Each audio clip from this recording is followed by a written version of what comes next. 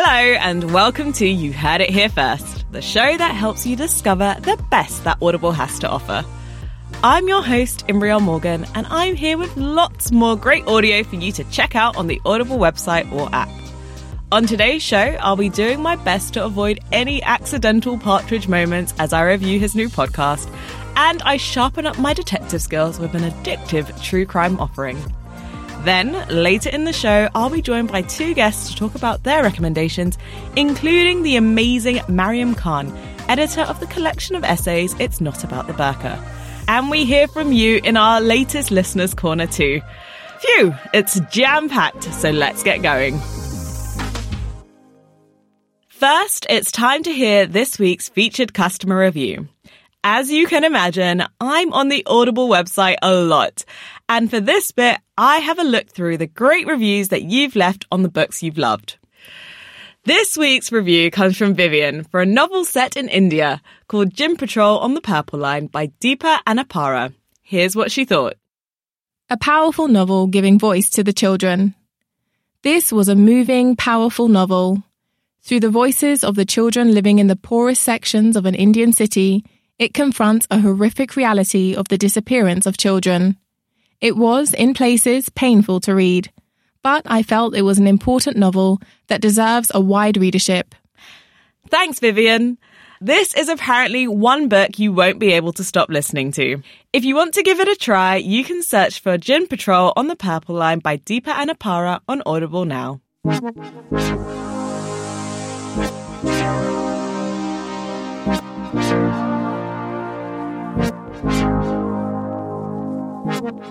Up next is our featured new release. This is something brand new that I've been binging and want to share with you. This week, I've been listening to From the Oast House, the Alan Partridge podcast. What can I say about Alan Partridge's From the Oast House? First, this podcast is hilarious and diabolical. Now, I'm sure many of you listening are probably pretty aware of Partridge, and a few might be like me and know of the character but didn't actually watch the show. Alan Partridge from the Oast House is, as the title suggests, a podcast that follows Alan as he goes about his day-to-day life in Norfolk recording a podcast. From time to time, he interacts with his housekeeper Rosa, his assistant Lynn, and a few neighbours who never fully appear on mic but instead are a series of barely audible mumbles or shouts. A particularly funny moment occurs when he trespasses into someone's house and decides to piece together the story of their life based on the decor and layout of the home.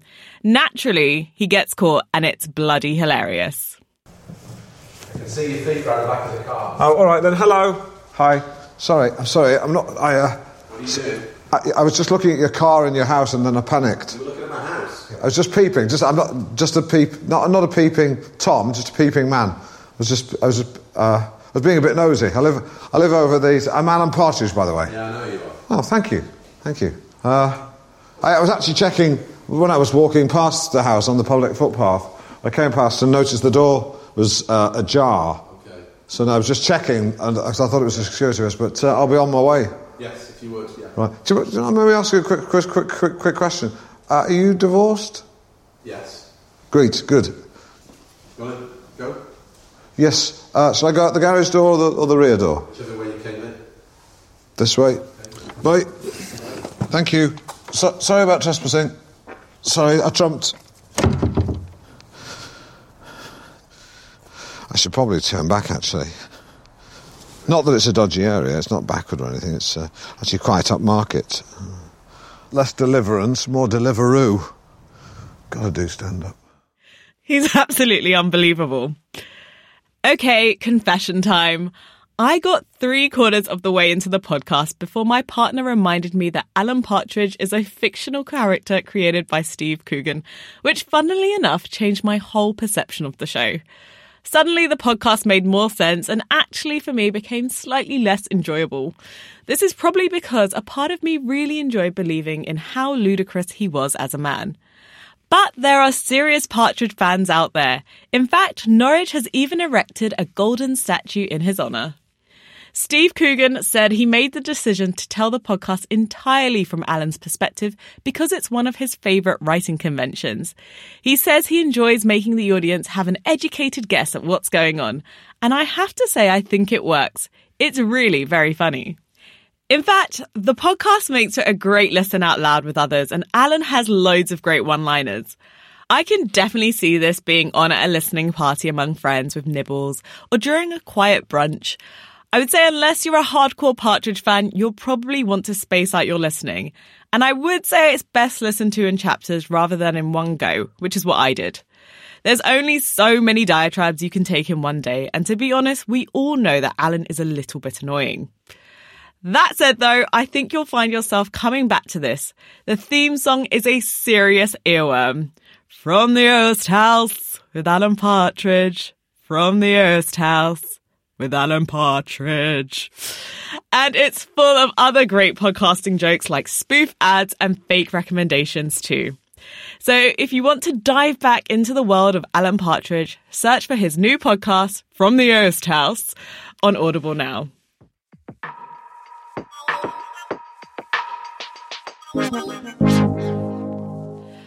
Welcome to our Hidden Gem section of the show. This is where I talk about something great I think you might have missed when scrolling through the Audible store. This week's Hidden Gem is Evil Has a Name, The Untold Story of the Golden State Killer, hosted by retired FBI profiler Jim Clemente. This chilling and spine-tingling podcast will have you gripped from start to finish. It's told in 14 parts, following the Golden State Killer, also known as the East Area Rapist, the original Night Stalker, and the Visalia Ransacker. He terrorized Californians in their homes from 1975 to 1986 before mysteriously ending his killing and rape spree. Now, as with most true crime podcasts and stories, the details are harrowing, stress-inducing, and utterly devastating. I must say this monster is the living embodiment of every woman's worst fears. For that reason, I would recommend you proceed with caution if you've experienced a similar kind of trauma. Plus, there are some pretty graphic descriptions, which is something to bear in mind. The podcast follows forensic criminologist and detective Paul Holes and FBI lawyer Stephen Kramer as they desperately try to find this faceless serial rapist and killer. It's great to get a behind-the-scenes look at how cold cases are solved. The podcast does an excellent job of reinforcing the time and place that this was happening. They stress that you couldn't just dial 911 back then and immediately be connected to the police department, that DNA testing and evidence was virtually unheard of, and the analog processing of evidence meant that this man was able to roam free because the technology and science wasn't there yet. It's so interesting to see that modern DNA technology can shed new light on a case, something the killer didn't have to worry about at the time. What makes this podcast so gripping is hearing the accounts of the victims and their close friends and relatives. It's sensitively produced and the testimonies are clear, stirring, and so well told you can't help but empathize with them, like this one. Jane Carson, the fifth victim of the East Area Rapist, remembers when the case became public. An executive of local media and the CEO of Livermore Laboratories, who had a daughter starting college at Sac State, actually went to the sheriff in Sacramento and confronted him. They had heard there was a serial rapist and told him to let the public know. So the sheriff agreed, and then he would report future rapes to the media. Had I known that he had broken into homes prior to coming back and assaulting women, then I would have had the alarm system on the home immediately, and I would have been aware that, this is what he does. I thought because I had reported the rape, maybe he was going to come back and take revenge. Wow. I was astounded the entire time I listened. I didn't want to press pause, but I was also a little scared to be alone at home. It's fantastically told and has a satisfying ending, which I hope leads to another type of series like this. Interested in learning more about the search for the Golden State Killer? You can find Evil Has a Name on Audible now.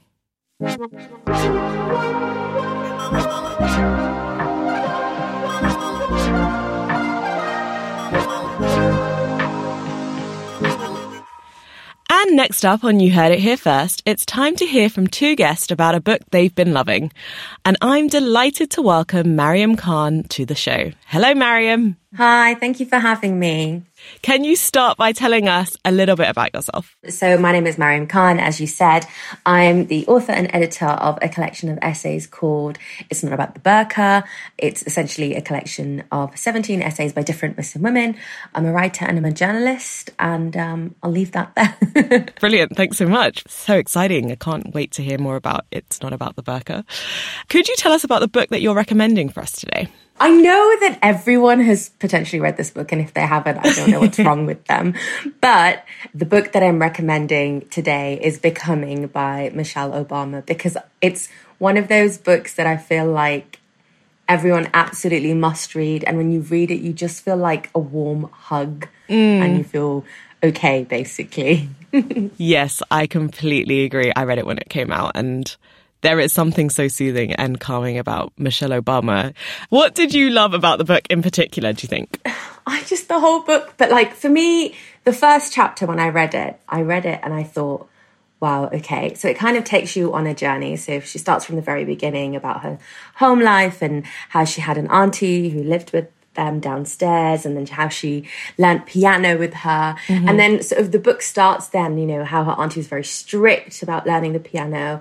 And then the book ends on like this, I think it's a recital or a performance where she's having to, you know, play the piano, and she feels so nervous. And she's always looked upon her auntie as someone who's very strict and like, you know, not incredibly supportive. But in the moment when she's sitting on that stage and having to play that piano, and she looks at her auntie and she sort of nods at her. And I don't know, it's that acknowledgement, that small thing. For me, that was really profound, because I think throughout my life, there's been moments or people that I've thought have pushed me really hard, and then to come back and look at how much of a difference those people made in their small nudges or big nudges was incredibly interesting. And it was a good way for me to reflect on my own life and the people that maybe a tiny bit resented as well, just like she did with her family as well. So yeah, I know exactly the moment you're talking about. Let's hear a clip of that. Now suddenly, I was aware of people watching me from their chairs as I stared hard at the high gloss of the piano keys, finding nothing there but sameness. I had no clue where to place my hands. With a tight throat and chugging heart, I looked out to the audience, trying not to telegraph my panic, searching for the safe harbor of my mother's face. Instead, I spotted a figure rising from the front row and slowly levitating in my direction. It was Robbie. We had brawled plenty by then, to the point where I viewed her a little bit like an enemy. But here, in my moment of comeuppance, she arrived at my shoulder, almost like an angel. Maybe she understood my shock. Maybe she knew the disparities of the world had just quietly shown themselves to me for the first time. It's possible she needed simply to hurry things up. Either way, without a word, Robbie gently laid one finger on middle C so that I would know where to start. Then turning back with the smallest smile of encouragement, she left me to play my song. That moment is so profound. As you were describing it, I remembered that clip in particular because it was such a huge moment for her, and I felt every feeling she was feeling, all of that nervousness, that anxiety and the fear. Yeah. Did you experience that as well? Very much so. Like, I know it's her life, and I know that, like, I'm obviously not a black woman, I'm a Muslim woman, but like, as someone who has experienced some of the things that she has, it was, her storytelling is like being held by the hand and then quite gently being told life is really hard, but like, I've got through it, and these are the things that I've got through, and like, you're never going to be at the end of it because it just continues going and going and going.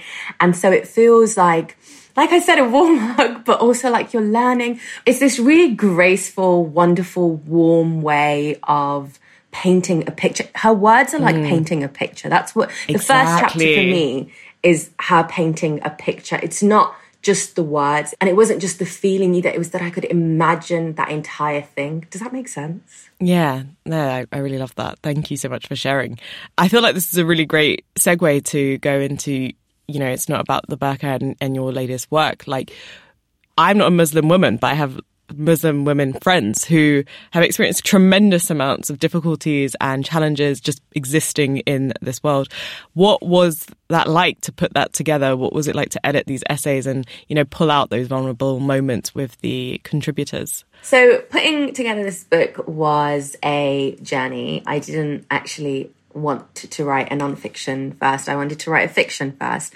So this came completely out of the blue for me. And I remember it came out of a conversation, actually. I don't know if you know Nikesh Shukla, who is the editor of The Good Immigrant, and he's a good friend of mine. And I remember saying to him, if I could put a book together, this is what it would look like. And he was like, why aren't you putting this book together, basically? And it's kind of those little nudges from people. And that, for me, that's a huge, that moment and that story with him was a huge push for me. And then in terms of the vulnerability of putting this book together, I was quite aware of, having worked in publishing, the ways in which either Muslim women were not present in the way that I wanted the sort of Muslim identity to be present in a book, or when they were completely whitewashed. And one of the most frustrating things about the representation of Muslim women, whether it's in books or in media or in news, it's that there's this, specific stereotypes on Muslim women being submissive or oppressed. And the premise of the book and what I really wanted to challenge was that there was this idea that there was this one type of way to be a Muslim woman. And even as a Muslim woman putting this book together, I was challenged on what it is to be a Muslim woman. The one thing that I say to people is that it's a collection. You don't have to like everything in it. And that's people who are Muslims and aren't. This isn't a book for Muslims. It's, they can read it, and people outside as well, the community can read it. And I think that the one thing that I say about the book is that it honestly does offer, even though it's a small snapshot, offer quite a broad look at an appreciation for the diversity and the depth within the community of Muslim women, and something that I don't feel like is done in the way that the book, if I do say so myself, does quite well. Do say it. Own it. Brilliant. Thanks so much, Mariam. Thank you. Becoming by Michelle Obama was Mariam's pick of the week.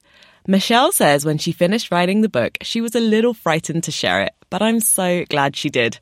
It's well worth checking out. You can find it on Audible now.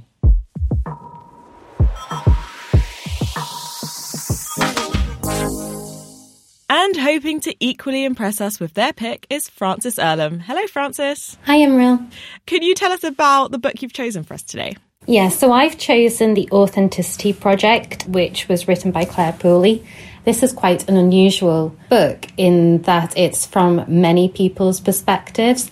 It starts with Julian, who's flamboyant, he's an artist, he's an elderly gentleman, and he decides to start what he calls the Authenticity Project by writing in a little notebook about how he feels and who he thinks he is, and leaving it in a cafe for the next person to find. And so the story flows from there as each person puts in their perspective into this book and passes it on. Great. What exactly is it that drew you into this book, or what attracted you to the story? What I kind of liked about it was I wanted a light book to read. I've been reading a lot of non-fiction. Non-fiction is probably more so what I listen to and what I read. And so I wanted a book that was light-hearted. Yeah. Did it deliver? It did. And I think what I really liked about this book is that you can listen to it on two different levels. So there's a story that flows through it, and it's nice and it's warming, and there are lots of themes within that story that superficially just appeal to me. I love community. I love the thought of knowing who your neighbours are and being able to speak to them. But also there are some deeper themes which kind of made me think afterwards. And I do like that. I like a story that makes you think about what it's trying to say. And afterwards, I just kind of get this feeling that, like, I want to play a bigger part in my community, and I would like to have friends like these who are, a stone's throw away. Perhaps not go through all the drama that they're going through, and there is drama and there's difficulties, and each character faces a different issue or multiple issues. But on the face of it, it's just a heartwarming story. How did Claire pull together the story? Like, how did she build it up, especially if we're looking at so many different people's perspectives? Like, how did she go about doing that? Well, I think having this exercise book where people are writing down their thoughts, and it starts with Julian leaving the book in Monica's cafe and Monica picking it up and reluctantly at first writing in it how she feels, but then she really bears all and tells us what she feels deep down, which is that she really wants to have a relationship and have a baby and start a family. And then it moves on that she leaves the book at a wine bar and a neighbour picks it up and he leaves his story, and so it goes on. Yeah, let's hear a clip.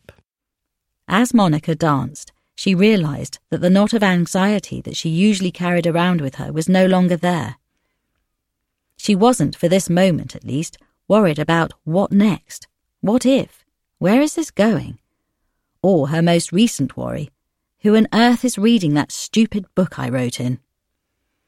The only thing that mattered was the beat of the music and the feeling of being held in Riley's arms.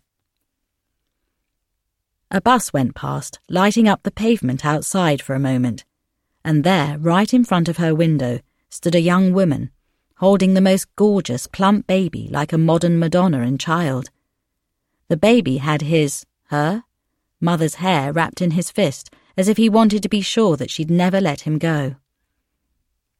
For a second, her eyes met those of the young mother, who seemed to say, "Look at your life, so frivolous and empty. This is what really matters, what I have." What is it that you like about this clip? In this clip, Monica has relaxed and she's enjoying herself, yet at that point she sees Alice and it's, no, actually I don't want to relax, I want to have a baby and I want to be that mother. Yet in the next chapter, we see it from Alice's perspective. She's the young mother who's looking in at Monica and wishing that she was the one who was carefree and dancing with a gorgeous guy. And it's interesting then to see how we see each other, that we only see from our perspective. We don't really see what people are really feeling, but also we don't see how others see us, which I thought was a really nice by the author. Is there anything that you'd change about the book? The narration grates on me a little bit. The accent of the narrator is quite well to do, and she does overpronounce things, which grated on me a little bit, but particularly when she tried different accents, and in particular Riley's accent. trying to do an Australian, I mean, I wouldn't try to do an Australian accent, and that doesn't work out so well, I don't think, but I got past that because I like the story. And was there anything in the book that just made you stop what you were doing and just dive straight in and listen and not want to pause? I wanted to know what happened next. I mean, I don't think it's unpredictable. I think you kind of get an idea of where the story's going, but I loved the characters so much that I wanted to keep listening and hearing what they thought about what was going to happen next. Brilliant. Thanks, Frances. Thank you. Now, no spoilers, but there's a twist at the end of this book that even the author Claire said she didn't see coming. It was only as she wrote the story that the ending revealed itself to her. If that's piqued your interest, you can find The Authenticity Project on Audible. Tell us what you've listened to by leaving us a review on your favourite podcast player. Now back to the show. And next, it's time to hear from another author in their Audible session.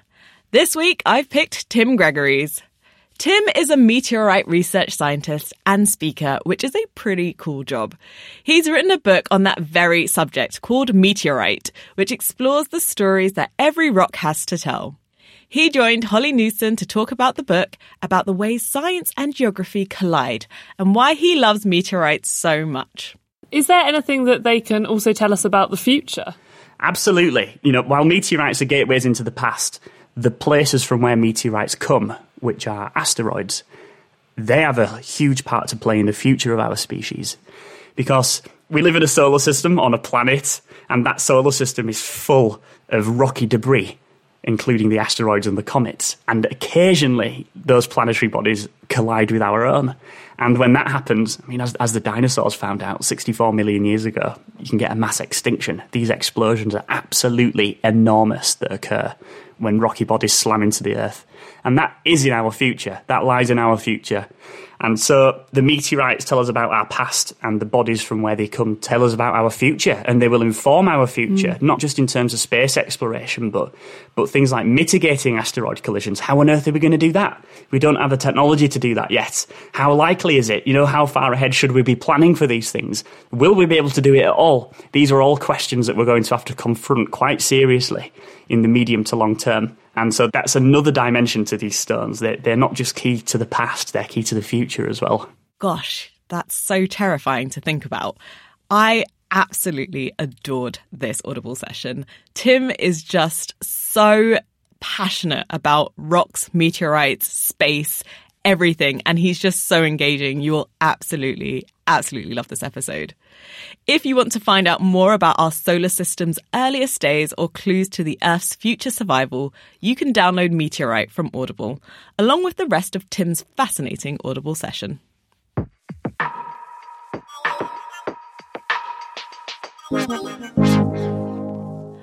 But before that, it's time to take a trip to our Listeners' Corner. We've heard from lots of different people in this episode about their favourite books and podcasts, but now it's time to hear from you. Each week, we ask you to join in and let us know what you've been really enjoying. This week, our review comes from Ross for a fantasy novel. He said, "The book I want to recommend is The Last Sun by K.D. Edwards, narrated by Josh Hurley. It's an urban fantasy novel that provides epicness from start to finish. The characters are really brought to life by the excellent narration to the point of getting strange looks in public when walking and laughing to myself. The story is excellently written and it takes you through an emotional roller coaster that leaves you wanting more. I adored the characters. 10 out of 10 would highly recommend." Thanks, Ross. 10 out of 10. Wow. Remember, this is your chance to get your favourite audio recommended on You Heard It Here First. Send us a voice note or an email to yhihf@audible.co.uk. That's the first letters of You Heard It Here First, and you could be in with a chance of winning 2 Audible credits. Ooh, generous. But as always, remember to keep your reviews spoiler-free. That's all for this week's You Heard It Here First. Time to get listening to some excellent new audio or maybe a classic we've bigged up today. Here they are again. Gym Patrol on the Purple Line by Deepa Anapara. From the Oast House, the Alan Partridge podcast. Evil Has a Name, narrated by Paul Holes and Jim Clementi. Becoming by Michelle Obama, chosen by Mariam Khan. It's Not About the Burqa, edited by Mariam Khan. The Authenticity Project by Claire Pooley. Tim Gregory's Audible session. And our Listeners' Corner was The Last Sun by K.D. Edwards. You've been listening to You Heard It Here First, an Audible original produced by Content is Queen, presented by me, Imriel Morgan, additional voices by Lazara Morgan, and featuring Mariam Khan and Francis Earlham. It was produced by Ellie Clifford. Original music was by Seth Bradford. For Audible, the executive producer was Holly Newson, the production executive was Hayley Nathan, and the commissioning editor was Kent DePinto.